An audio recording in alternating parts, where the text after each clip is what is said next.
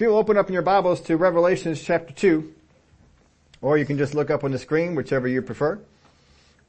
We've been looking at prophecy, and we saw that in some of the things that come with prophecy, some of the things that we have learned about it, is that prophecy can contain a couple of things. First off, as we see here in the book of Revelation, every single prophetic word that he gives to the churches always starts out with, I know your works.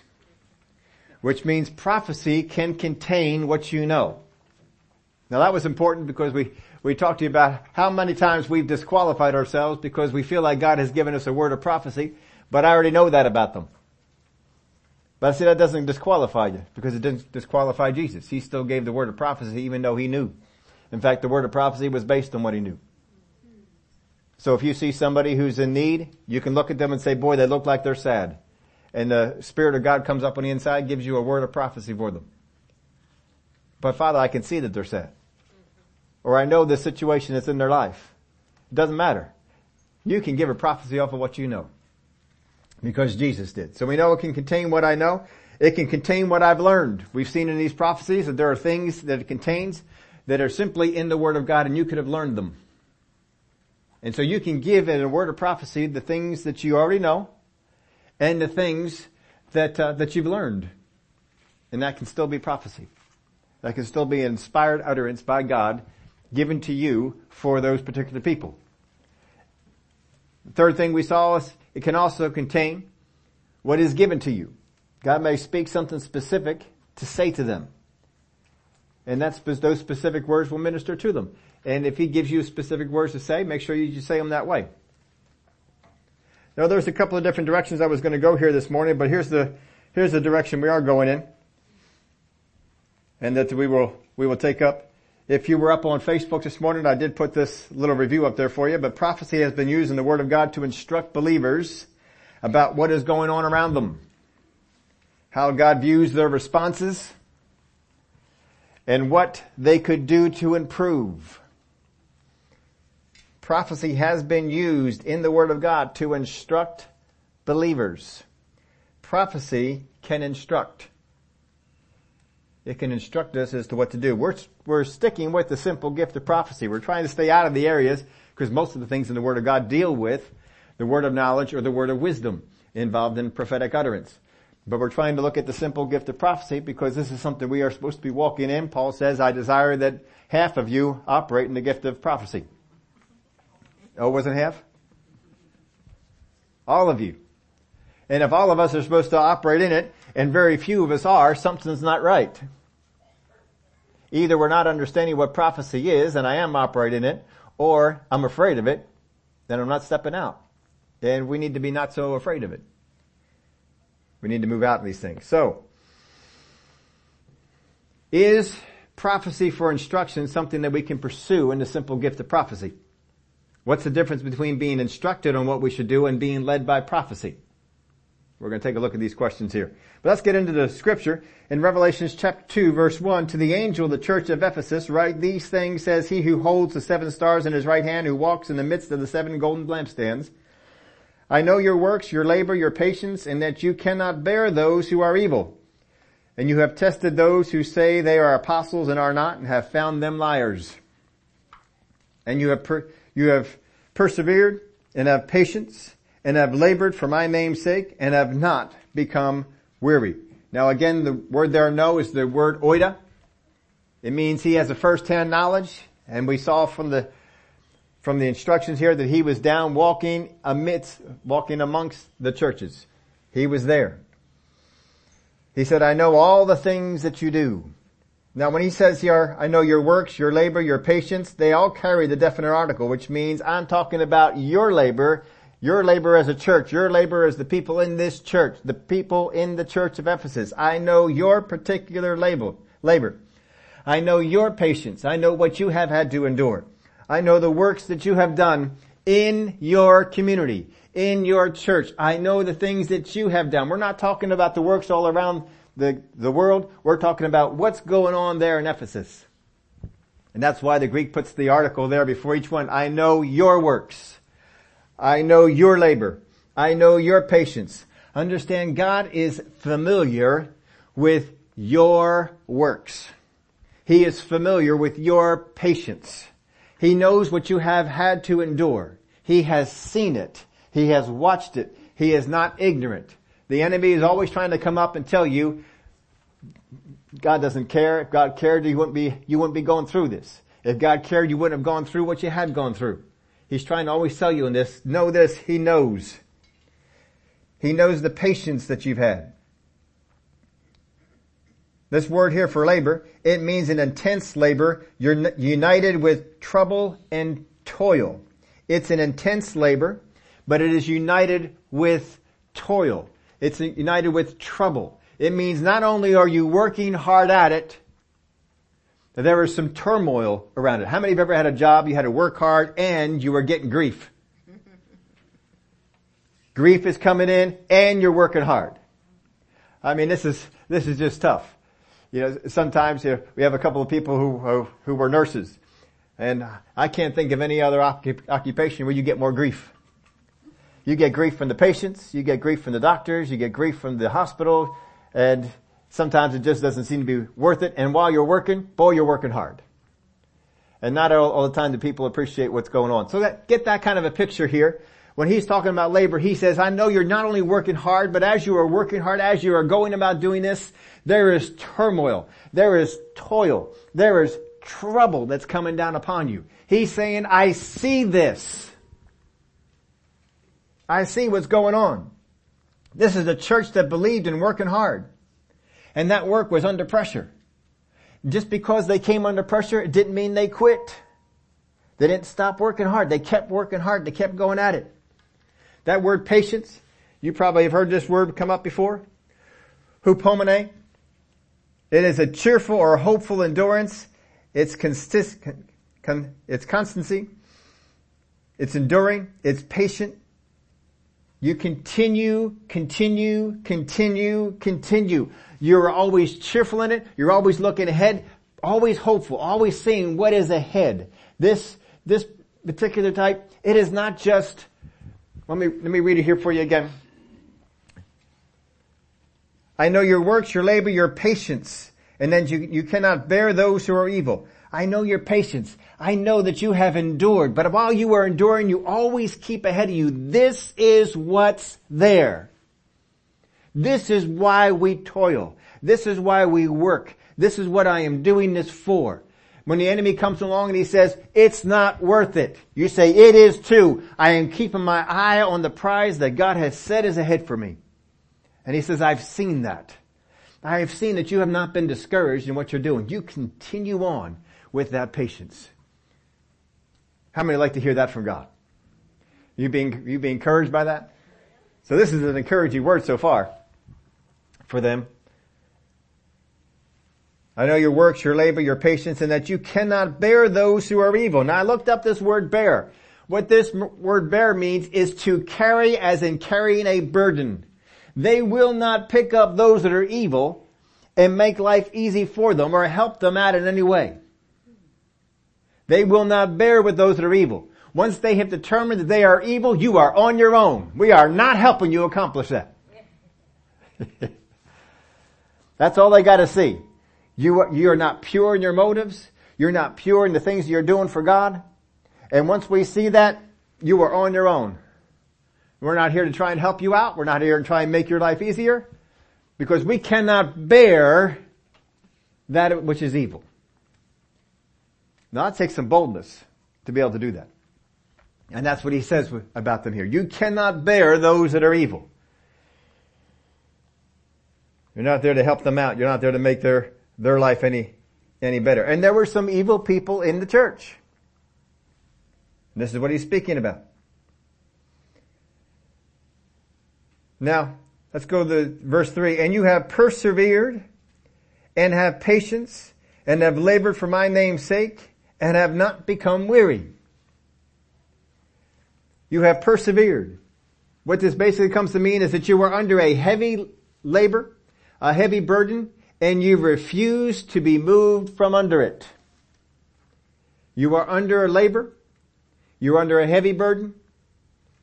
It seems anyway. There's a whole lot of stuff that's coming down upon you, but you refuse to be moved out from under this.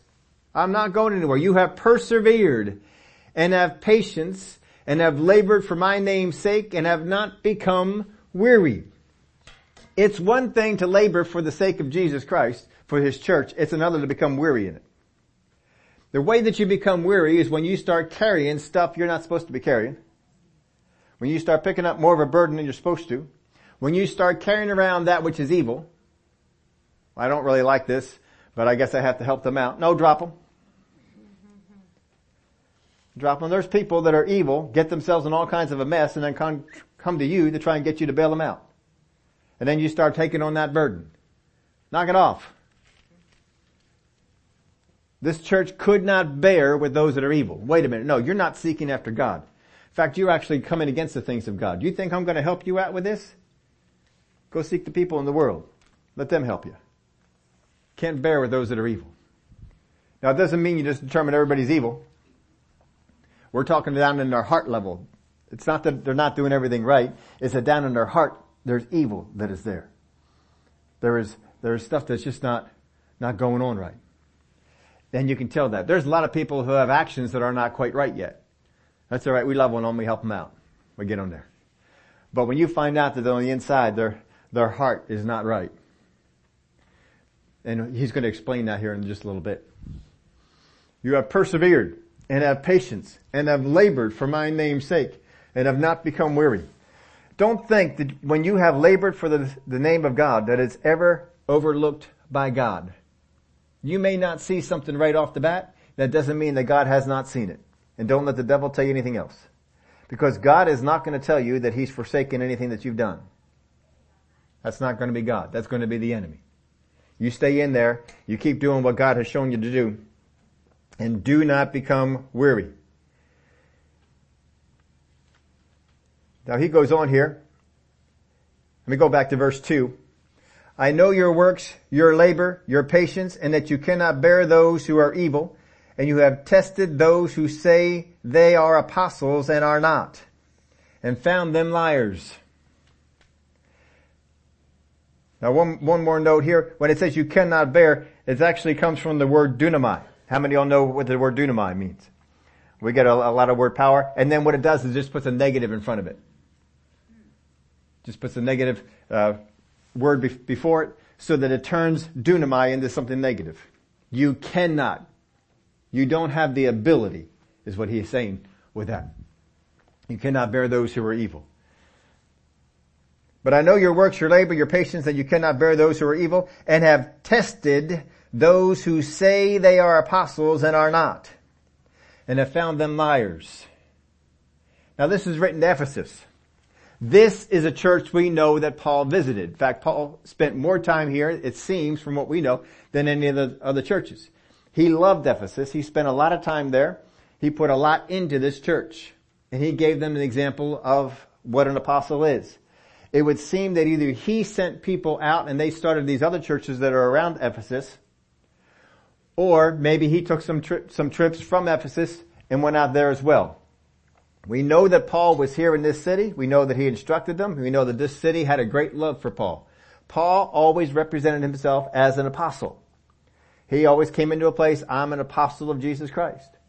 He would say, I'm an apostle to the Gentiles. He would say, I'm an apostle for the message of grace. He would say all kinds of things that he was, but he always identified himself as an apostle. So they knew what an apostle was. Now, once Paul got the church going, and things were going good, and this was the most influential church at this time, and I've been told that if you were to put this church somewhere in Southern California, its influence was so great it would be felt up in the state of Washington. That's without the internet.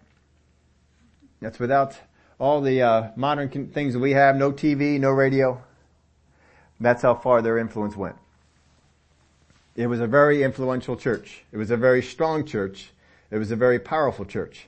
In fact, if you will go over to the Ephesus, you will find the ruins of the Church of the Virgin Mary.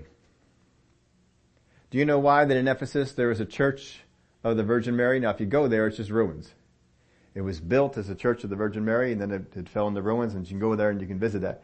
If you ever wonder why is there a church of the Virgin Mary in Ephesus, then it simply goes all the way back to the cross. You remember what happened at the cross? Jesus looked at John and he said, behold your mother. And he put his mom in the charge of John. Where did John operate out of? He operated out of Ephesus. So when he went to Ephesus, so did Mary. And so they made a church for her, or in her memory, right there in Ephesus. Now Ephesus also had some temples and things like that, but they also had this particular church. If you go up online and you do a search for the Church of the Virgin Mary in Ephesus, you can see some of the ruins for it. Some of them look pretty spectacular, pretty neat. There's a decent amount of it that is still, that is left. But John had, of course, come from there, and John was very influential. And this is where he retired and where he eventually died. But he said, you have tested those who say they are apostles. So people came into Ephesus and they said, I am an apostle, just like Paul. I'm sure that they identified themselves as an apostle, just like Paul, because he was the one to compare yourself to. He was probably one of the greatest apostles and most well-known apostles of that day. And so when they came on in and they said, I'm just like Paul, and they didn't apparently just believe him. Just because somebody identifies themselves as an apostle, as a pastor, as a prophet, so forth, doesn't mean that you believe that they're right. They need to be proven. There's a whole mess of people out there who just want to become, just put some kind of a ministry credential after their name. I'm apostle so-and-so. Why? Because they said they were. I'm pastor so-and-so. Why? Because they said they were. I'm prophet so-and-so. Because they said they were. I'm evangelist so-and-so. Just because they said so. But they said, no, you check it out. And you have tested those who say they are apostles. That word there, you have tested. In some translations it's tried. You know, another way that you could do this. It means to try or test for the purpose of ascertaining a person's quality, what they think, or how they will behave. I wrote that in your outline, so I really don't have to repeat it. I want you to get this.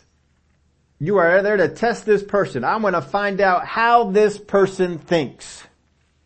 I want to know what they think. I want to see what kind of a quality they're made of. Now, how do you do that? How do you find out what a person is made of? One of the greatest ways you can do it, take them out to dinner. See how they treat the waitstaff. That'll tell you some things about them. See how they treat them. Go over to their home. Watch how they speak to their children.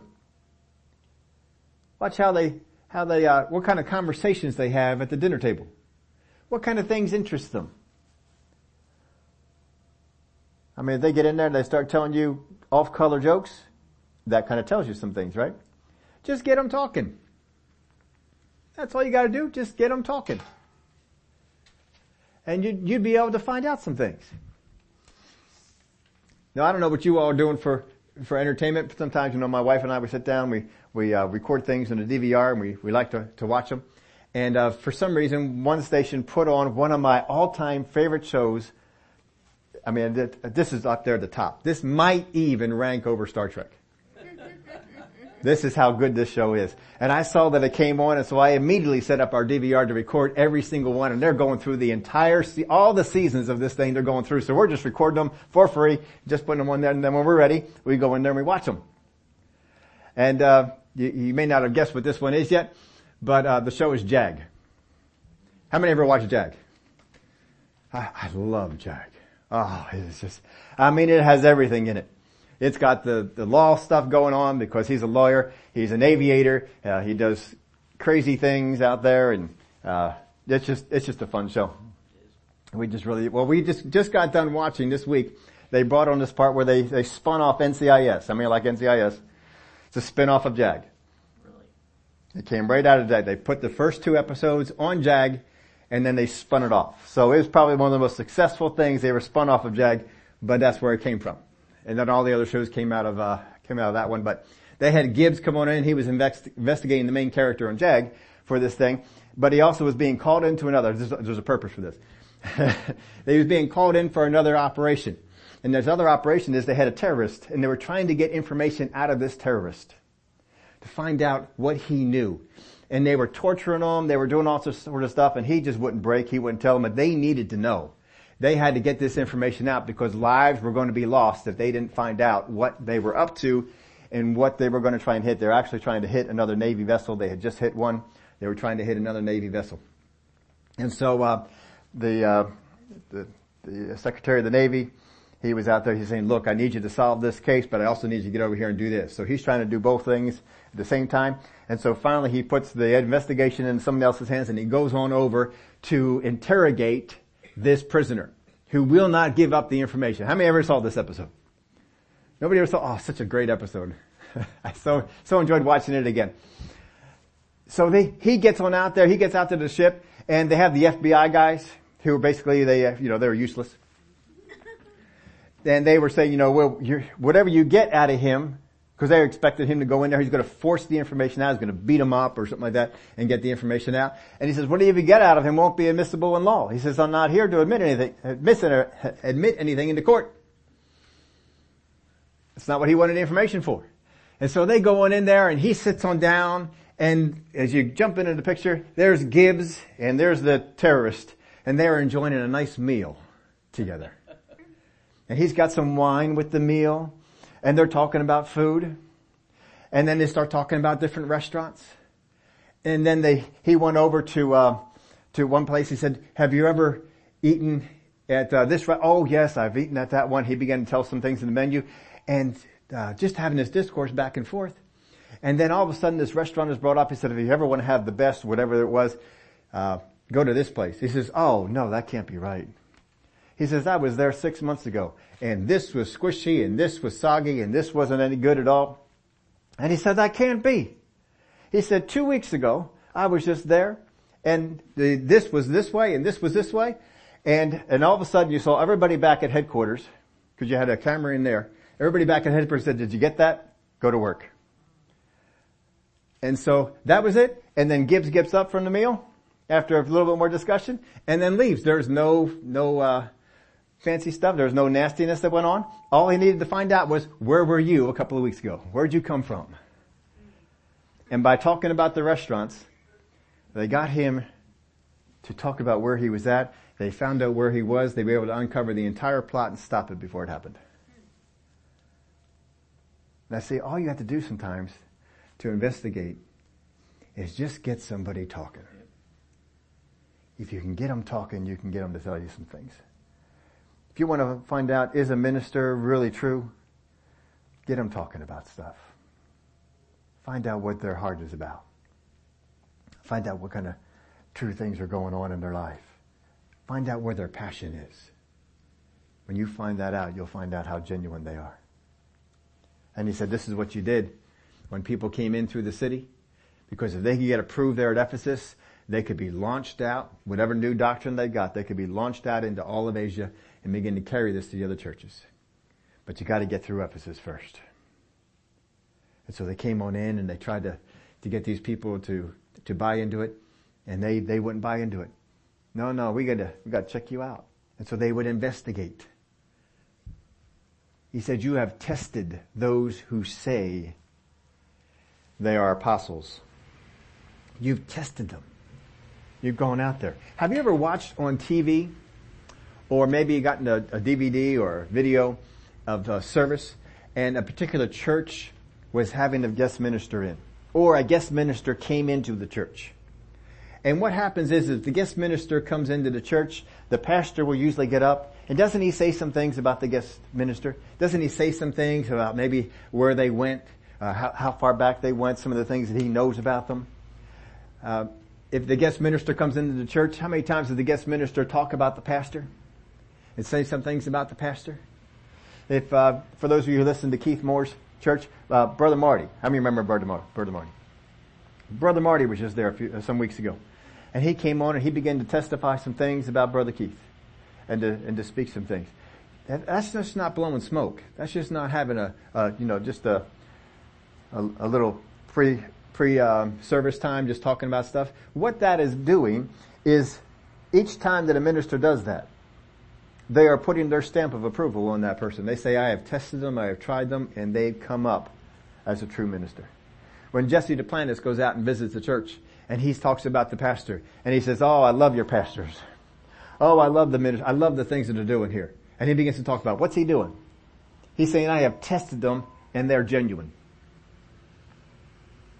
That's what's going on. When you hear about that, just understand, this is somebody who's testifying. Now, if you ever get an opportunity to testify about somebody in that way, make sure you're genuine. Don't ever get up there and say, well, I'll just say some stuff to make it sound good. Don't ever do that. You need to test it out. You need to make it genuine. We do that when we're here. If we're bringing in somebody that I don't know, I go and I find things where they've ministered. And I watch them. I see how they've ministered. Whether that would benefit us here. I talk to people that have had them out. To see if they would benefit us here. We don't just bring people in. There's a whole lot of investigation that you folks will never even see. But we check them out before they come on in here. And a lot of times they're people that I have a history with, or at least I know some things in ministry. But even people that we've had out. And if you were here for a long enough time, you would have known, Sister Angel, who comes out and ministers every now and then. Well, Sister Angel was married to somebody, and we all knew who her husband was. And then she came into a place where she was divorced. And she got divorced from her husband. And so before I brought her out to church here again, and I was 95% convinced what had occurred. But that's not good enough. And so what I did was I talked to Sister Angel. I said, Sister Angel, I need to talk to your pastor. I didn't tell her why I needed to talk to her pastor. I said, I need to talk to your pastor. Can you give me a number to reach him? And she said, well, sure. So she gave me a number. And then she apparently gave her pastor the heads up. And she said, apparently, Pastor Steve needs to give you a call. He's going to be calling. What's he calling me about? I don't know. Maybe he has a ministry question. I don't know. He didn't tell me. He was telling me this story afterwards. He didn't tell me what he was calling you about. He just said he needs to call. And so I got the number and got hold of him, called him up, and said, Pastor so-and-so, this is Pastor Steve. I just have a question for you about Angel. I understand that she went through a divorce and that you were counseling her and her husband throughout the whole process. He said, well, yes, but I'm not comfortable sharing any of that information with you. I said, I wouldn't expect you to, and I'm not asking you to. I don't need to know a single thing that went on between you and them or anything that was said. This is all I need to know from you. Can you, as a minister of God, recommend Sister Angel to continue on in ministry from the way that she conducted herself in all this? He said, oh, well, yeah, I can do that. That's all I needed. Thank you very much for your time. And I hung up the phone. But you see, you got to check those things out. You got to do those investigations. And so I told her about it afterwards. This is what I was calling him about. I expected that he would have said that, but I still had to check it out. She says, well, I guess you do.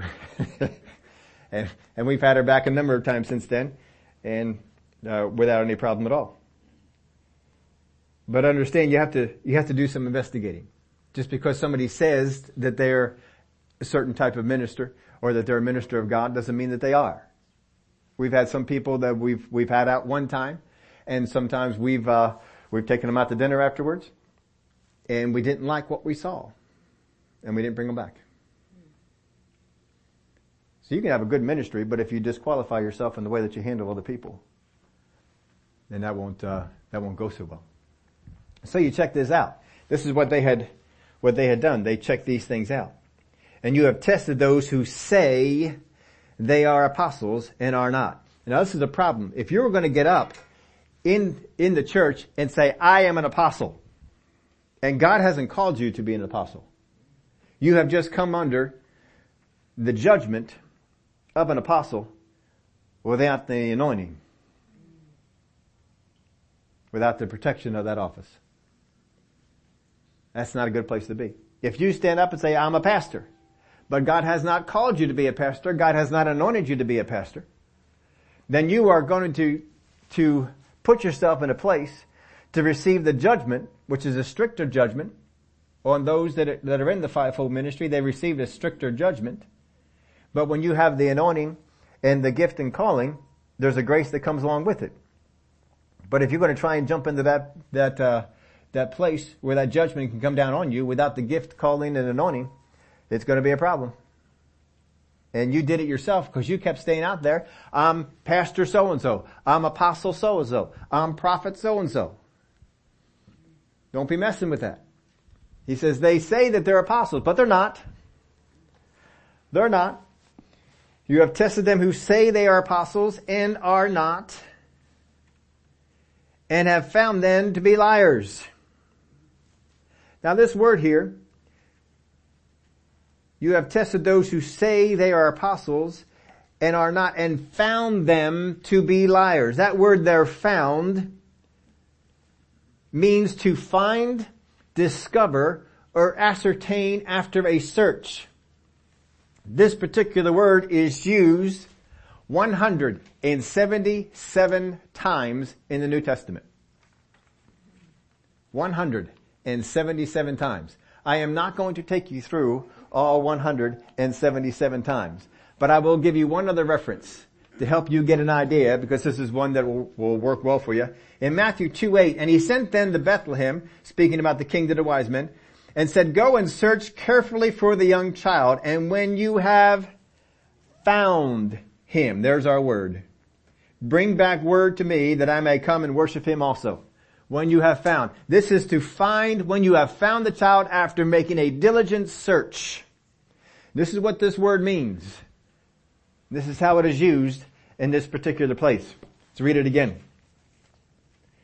And you have tested those who say they are apostles and are not, and have found them liars.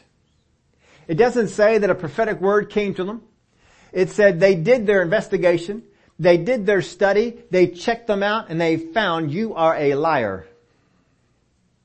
And it would seem that they made a declaration that these people were not genuine and that they were false.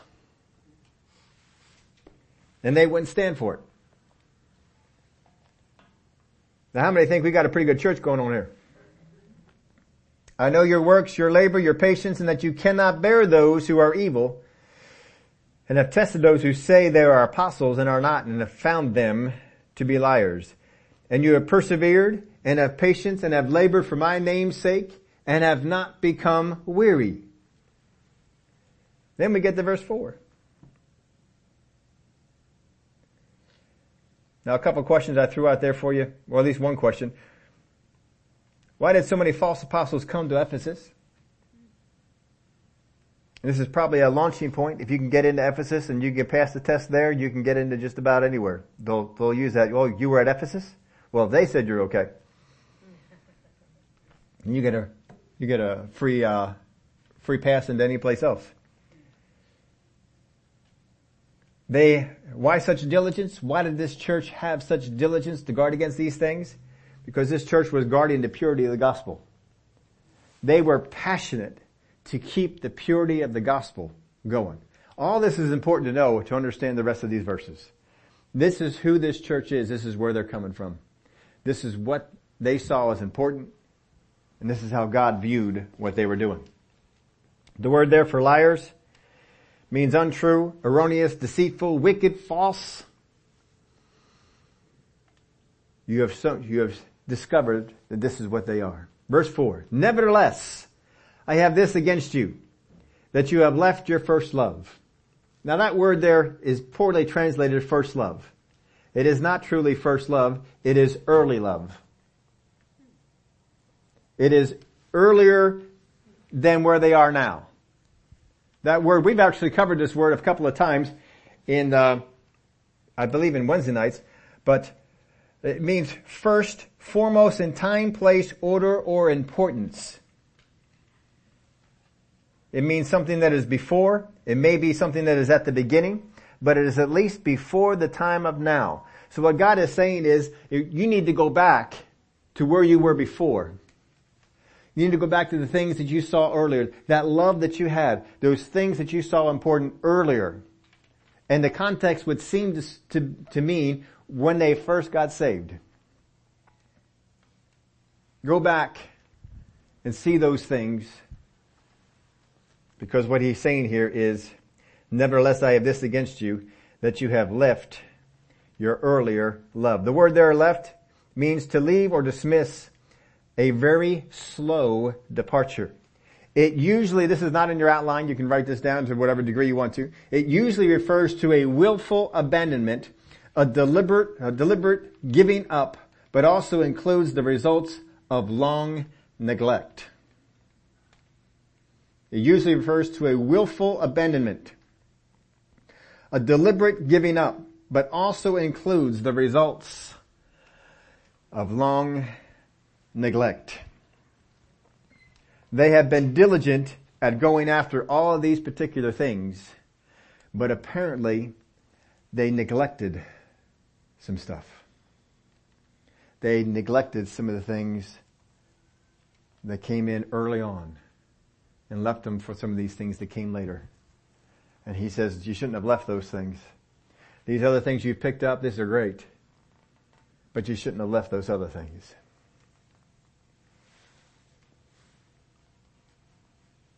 Nevertheless, I have this against you. It's pretty strongly worded. I have this against you, that you left your first love.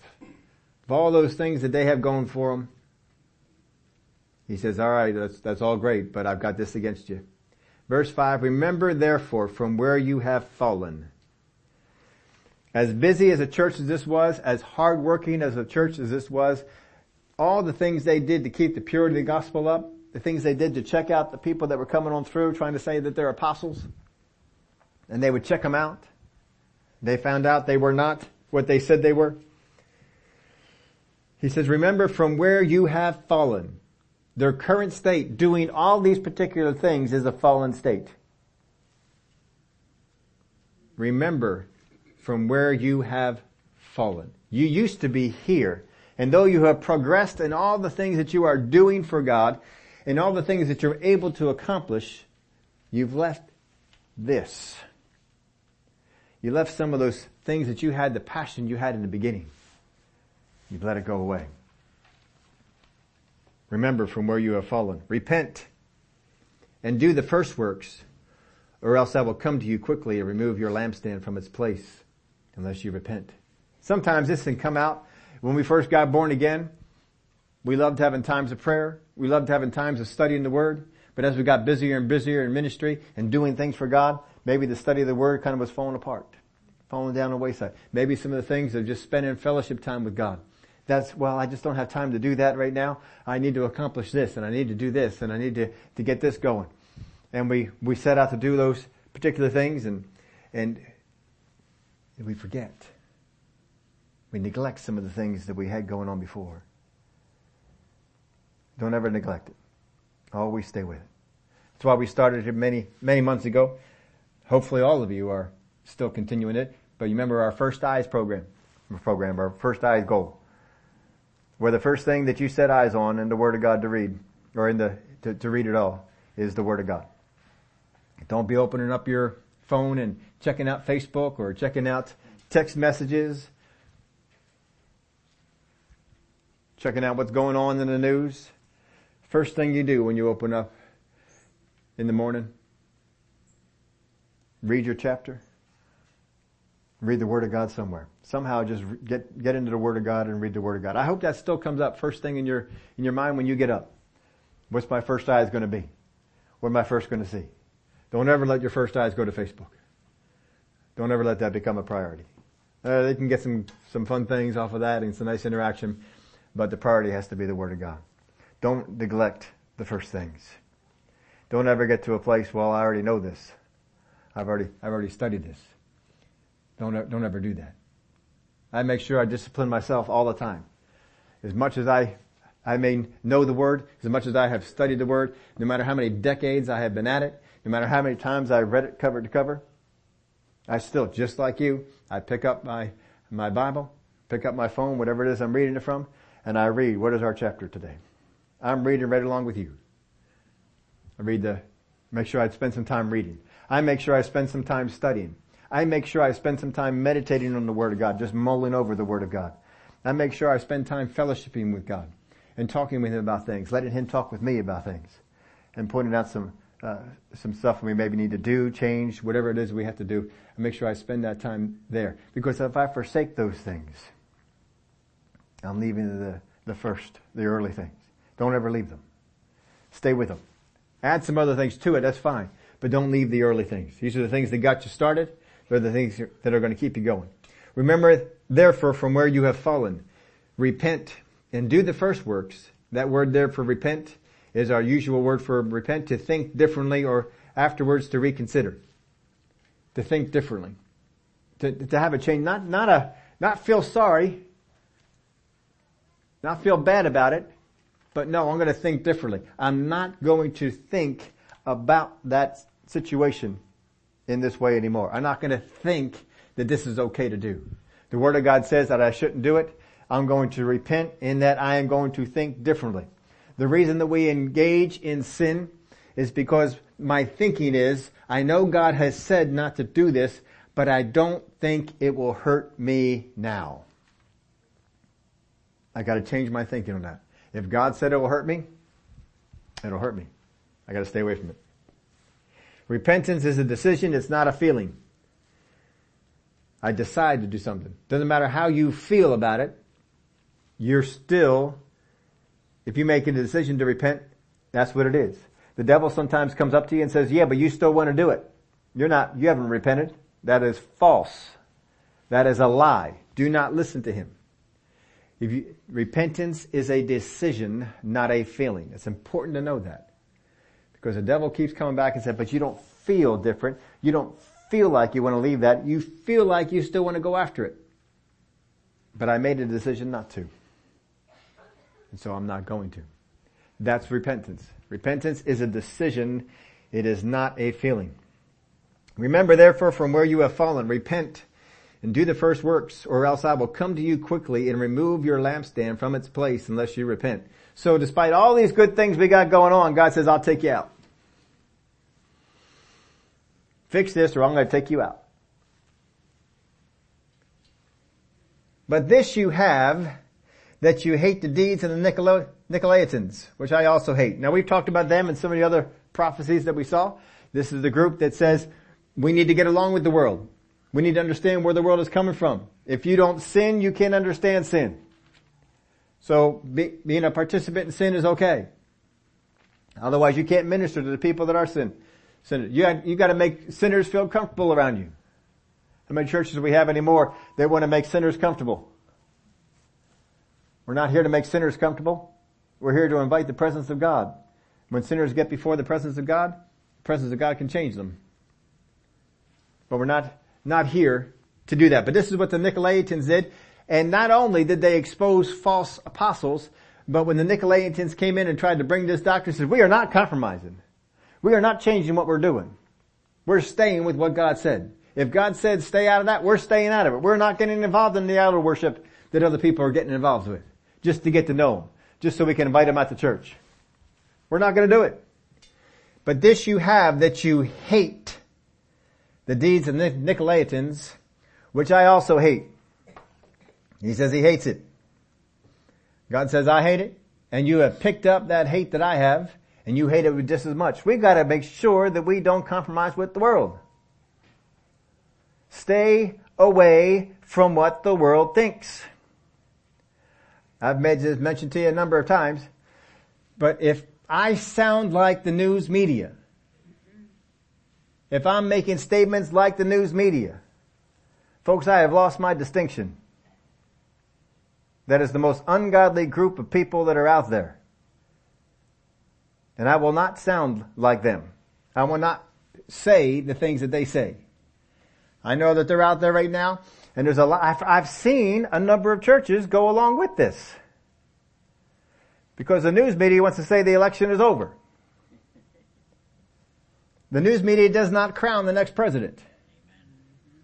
You have to certify by the state that a state certifies this election is done. And these states have not certified. I don't care, Fox, NBC, or whoever it is. They can certify whatever they want. They are not in the Constitution to certify our president. And if you want to see how hypocritical this news media is, how many of y'all remember what they did with General Flynn? And how much they did to the Trump organization because they were calling foreign dignitaries. And yet they are publicizing how much non-president-elect Joe Biden is calling these same dignitaries. Now, why is it okay for him as not even the president-elect to do that, but it's not okay for the others, and we had all those years of investigations? That is not right. I'm not pointing the fingers at Democrat Party or Republican Party. I'm pointing the fingers at the media. This is the media that is trying to say, this one's okay, this one's not. Go back to the law and what the law says. There is no way that you can convince me that when 20, 30, 40, 50,000 people would show up 2, 3, 4 times a day at different rallies for one guy, and they can't get more than 10, 20, 30, maybe 100 out to see another one once or twice a week. There's absolutely no way you can tell me that's a close election. There's absolutely no way you can tell me that. You cannot get all those people to show up with one, and then they want to point the fingers and say that the election was a fraud. Now, I've not hidden. I don't get up here and publicize who you ought to vote to or all that, but I've not kept it hidden. You all know who I voted for.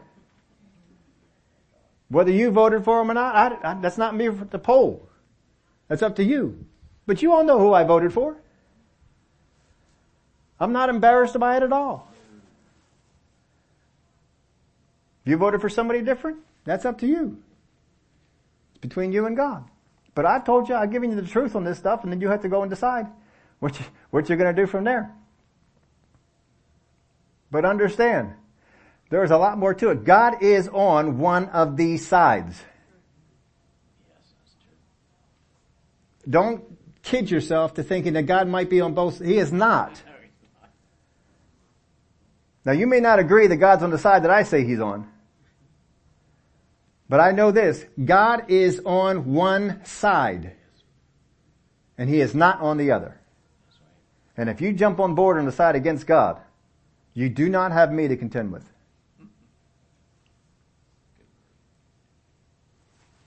It is my job as your pastor to make sure that I tell you what's going on. You see, who were these letters written to? The pastor of the church. What was the pastor supposed to do with it? Tell his people and warn his people about it. Folks, if you don't think that that's what I spend my time doing during the week, to find out, God, what am I supposed to tell them about what's going on? If you think I just get up here and give you my own opinion, I can give you lots of opinions because I have far more opinions than I ever tell you. But I have to screen out what is my opinion, what is God saying, this is what you need to share. And from there, you have the right as an individual to decide I'm wrong or I'm right. But as a Christian, you don't. As a Christian, you better be on God's side.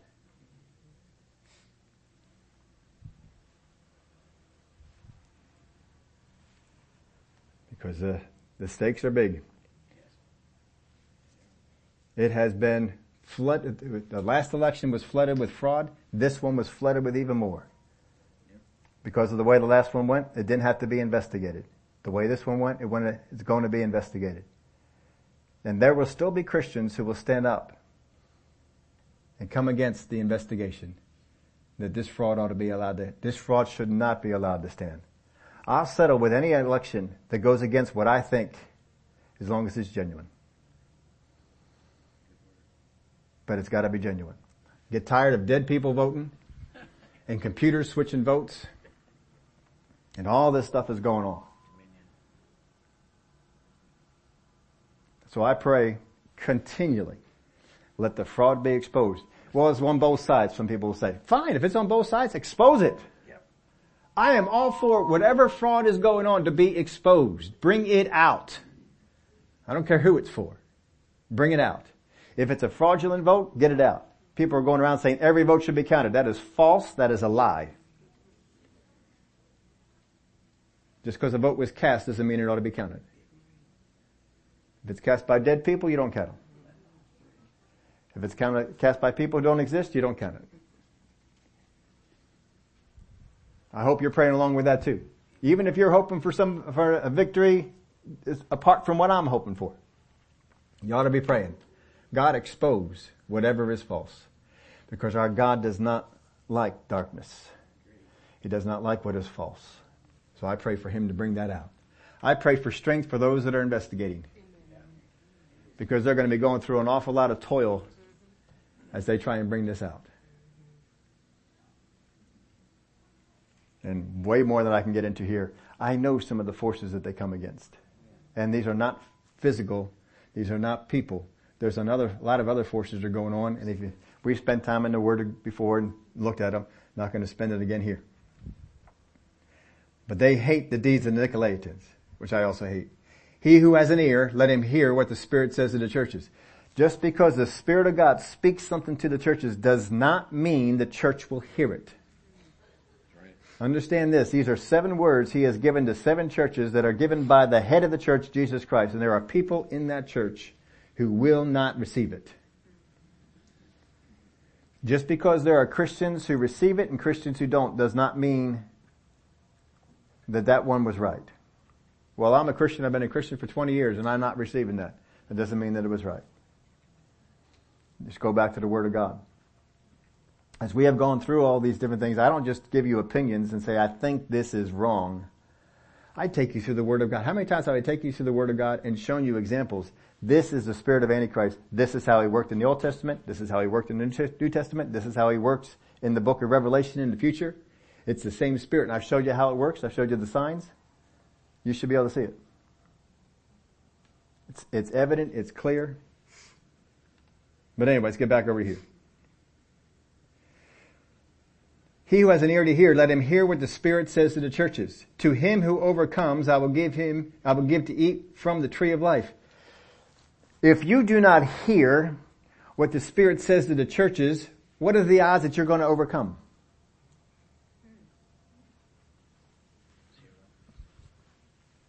He is giving them what they need to overcome. He's saying, this you're doing right, this you're doing right, this you're doing right, now this you're doing wrong. And that is so wrong that if you don't fix it, I'm going to remove you.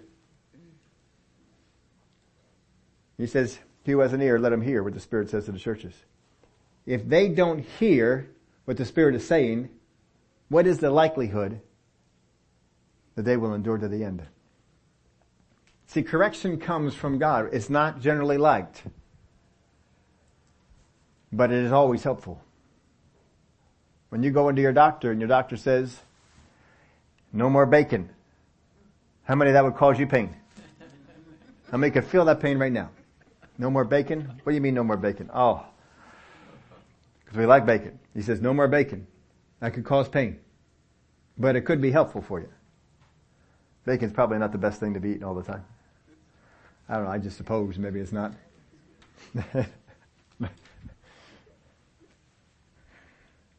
But if that's what your doctor said, if you went to him for help, and that's what he said, maybe you ought to listen. Listen to your spirit though mostly. Always listen to your spirit. Just because the doctor comes out and says something doesn't mean that you ought to buy into that. That the doctors can be wrong. To him who overcomes, I will give to eat from the tree of life, which is in the midst of the paradise of God. So apparently the tree of life is still around. And we can get some. If you overcome. If you're going to overcome, you got to take what the Spirit says, and you got to listen, and you got to make correction. Now, prophecy may contain instruction, but understand this is not for the novice. Remember he says that Paul desires that all of you become teachers? But what's the exception he makes? An elder, teacher, shouldn't be a novice. When you start moving into prophecy, prophecy can contain instruction, but it doesn't mean that you ought to. You need to walk in that for a little bit. Now I gave you some things here.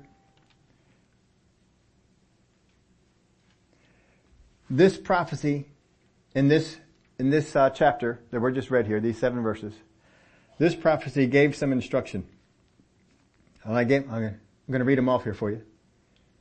The first thing this prophecy instructed us about is what was important to God.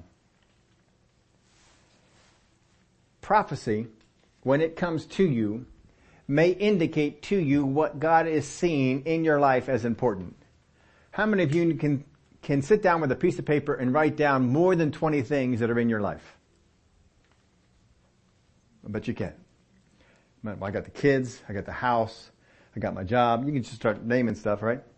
You can probably put more than 20 things on there. What would you think if God came down and saw your list and he says, this is important, this is important, this is important, and he isolated your 20, 40 things you got to 4? What would that tell you? Now, that may not mean that you don't do any of the other things, but it may mean these are the ones that have my attention. So those are the ones I should focus on, right? Those are the ones that I should go after the most. Guess which one the enemy is going to try and pull you away from? Those things that God says are important. Yep. He's going to try and get you away from those. So in this prophecy, God has basically told them, I think this is important, this is important, this is important, this is important. I see these things you're doing. They are important enough that I have mentioned to them, that I have seen them, I've observed them, I see what you're doing. But there's also something else that I see as important and you've omitted it. You haven't gone after it. But isn't it helpful to have God do that for us? Sometimes a prophecy can come and it can just help for us to understand that something that maybe we're not seeing as important, God is saying that's important. Don't lose sight of that. Second one, what was needed in the church. He told them what was needed in the church. He'll also tell you what's needed in your life. But he said this is important and this is what's needed. God will tell you what's needed. Now I'll tell you what, most times you go up to people and you tell them, this is what you need to do. And you know what you almost always hear? Excuses. Well, I can see that would be important, but I can't do that. I can't get that done. I can't get to that. Yeah, I think that's important, but we come away with the reasons why it's not. This is what's needed. What he's telling them is, here is what's needed. You need to focus on these things because if not, I am removing you guys. We're taking you out. This is what's needed. There are times that in the course of teaching, pastors, including myself, we will teach things that God has said, this is what is needed. And I'll tell you what, most times, I don't come up, I've told you, I don't come up here and tell you, this is the word of the Lord. I don't come out here and tell you, thus says the Lord. Most of the times that I get something from God, I say it to you, and I never identify it. I do it purposely. Because him who has ears to hear, you'll hear it. And you'll bring it in. I love it when I get out back and sometimes people go, oh, when you said that ministered to me. And I thought, See, what didn't come from me. I received it. I just received it. I just passed it on. But certain people will hear it and other people won't. And it's a decision that you have to do. For him who has ears to hear, let him hear what the Spirit says to the churches. Sometimes we're just not ready to hear that. Sometimes we're just not ready to hear that God's in this or God's not in this. I'm just not ready to hear that. Some of the things I told you today, some people are going to, whether watching online or whatever, they're going to be saying, I'm not ready to hear that. They'll say that by saying, that's not right. That's not right. Now I tell you, every once in a while, I'm like Paul in this thing. I don't like to brag about stuff. It bugs me. I hate it. But sometimes the only way you can get your point across is to do like Paul said. And to say, hey, wasn't I right over here? And he said that. And so every once in a while I'll come out and I'll tell you stuff. When this virus broke out, I had a whole lot of people telling me I was doing it wrong. He didn't like me standing there.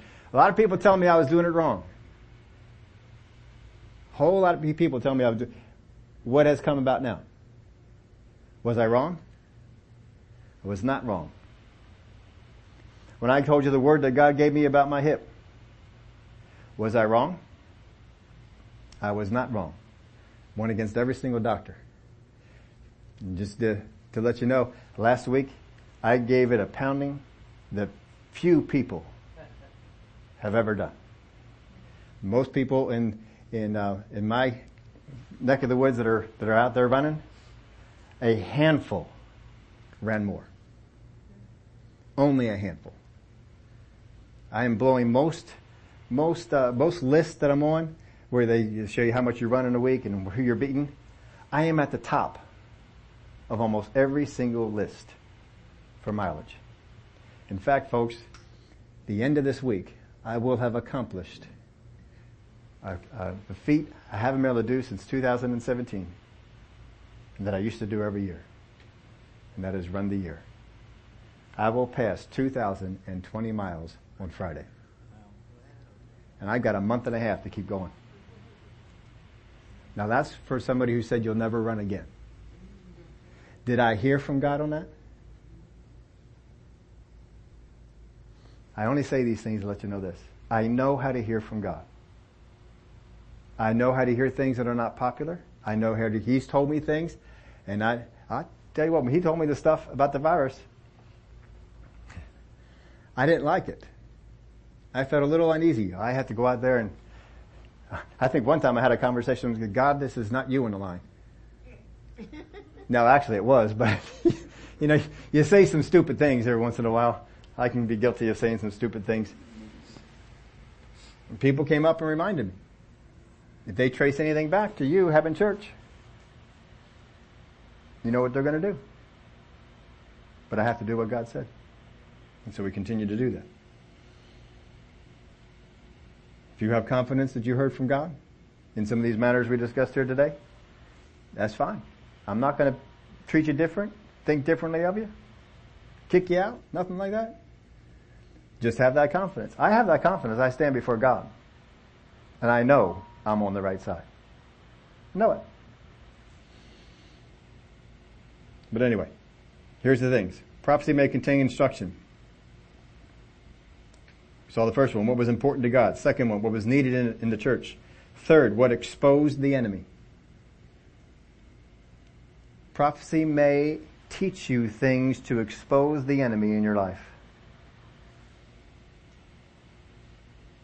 Here's the fourth one. How much God despises compromise. There's four things He taught in this one prophecy. What was important to God, what was needed in the church, what exposed the enemy, and how much God despises compromise. Now, what's the difference between being instructed on what we should do and being led by prophecy? What is the difference there? How is it different that if that prophecy comes and I do what is said there, how is that different from being led by a prophecy or instructed by God? Because I am not to be led by prophecy. How many times have you heard me say that? How many times have you heard Brother Hagin say that? Other people say that. Don't be led by prophecy. Be led by your spirit.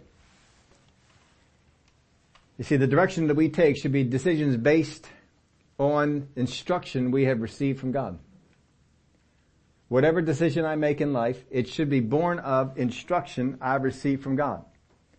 If I'm going to make a decision to take this job, not take this job, buy this car, not buy this car, buy this house, not buy this house, pursue this relationship, not pursue this relationship. If I'm going to do it, it's going to be based on what I've learned from the Word of God. Prophecy will come along and help me in that instruction. It can. It doesn't always, but it can. But prophecy that instructs is giving us things that we need to make those decisions. It's giving us greater understanding that we need to make that decision. Now, the giver of the prophecy should never demand, nor should the receiver ever yield untested instruction from prophecy. Whenever you get instruction, when you see instruction from prophecy, take it to the Word. Take it to the Word. Find out what the Word says. Once you take it to the Word, you compare it, it's a piece of cake. Because the Word of God doesn't change.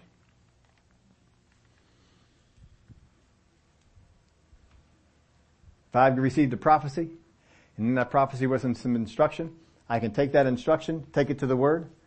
Oh, yeah, I see this. I see what's going on here. And now I can make that decision better. But that's something that prophecy can do.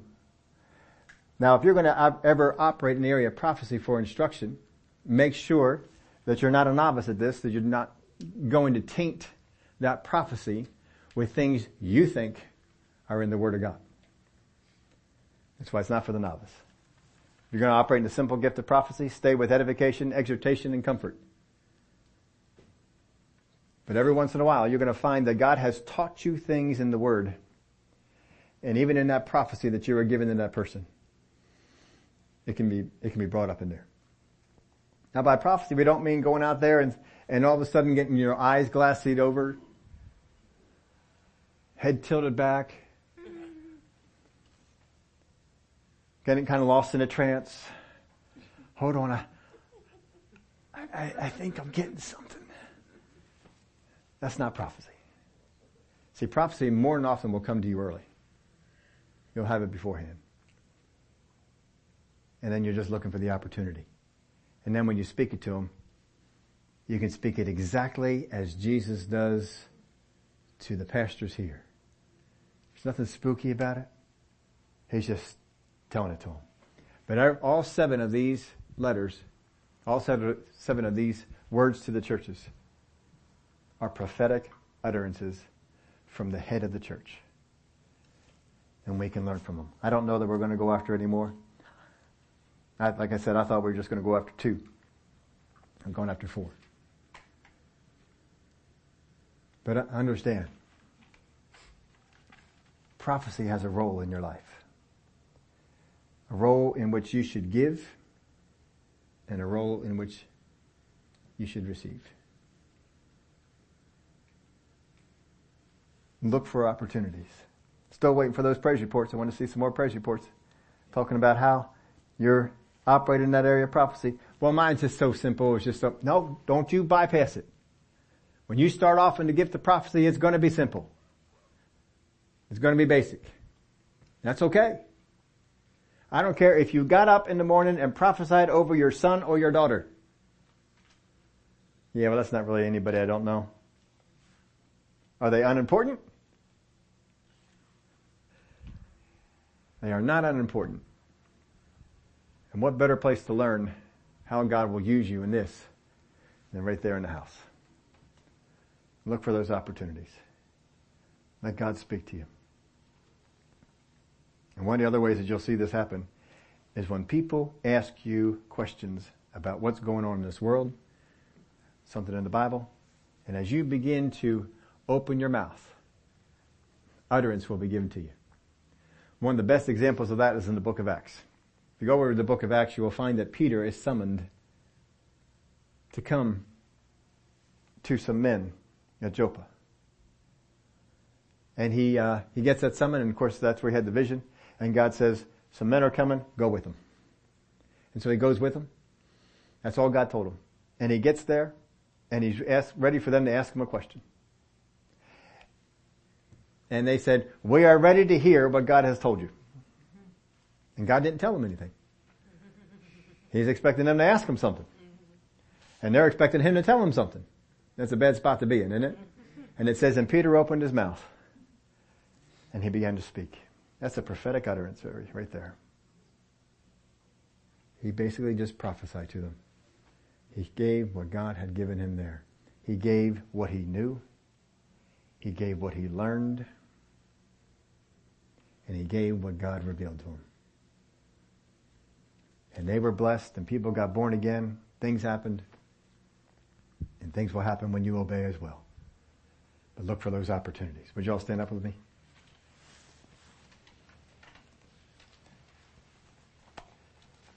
Glory to God. Father, I thank you that the word of prophecy is in us because the Spirit is in us. As we yield to the Spirit of God, we yield to that spirit of prophecy. And He is desiring to work through us. But we do have to look for it. We do have to be ready, and just as Peter had to be willing for that Spirit to rise up in him and speak, we need to be willing.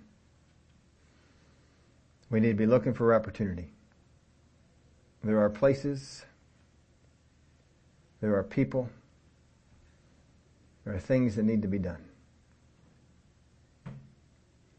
Father, I thank you for the places that you send us. I thank you for the people that you send us to. And we commit our lives to being instruments of your Spirit, to speak those words that you give us to speak, to open up our mouth and let our mouth be filled, to know that you will do that. That as Paul taught us, that he desired that each one of us would prophesy. We need to be looking for more opportunities, more places for this to work. This is one of the ways that you equip the body, that you strengthen us and get us ready. I thank you for it. How much of your love this shows us, that you are willing to use vessels that have sinned, vessels that have been guilty of things we shouldn't have done, but you're willing to use us. I thank you for it, Father. There's not a soul here who's disqualified from walking into things that God has qualified them for. Give you the praise and the glory for it. In Jesus' name. Hallelujah. We really do want to see some praise reports from you. Look for opportunities to give those words. You don't have to start off, thus saith the Lord. Just up on the inside, there'll come a verse to share. An encouraging word. You may just go up to somebody and say, because the Spirit of God is leading you to do so, do you know, when you smile, I just see Jesus in you. And it encourages me so much. Thank you. Did you encourage? Yeah, when you do it by the unction of the Holy Spirit, it's what's called prophecy. Don't pull back from it. Don't ever put it down. This is important.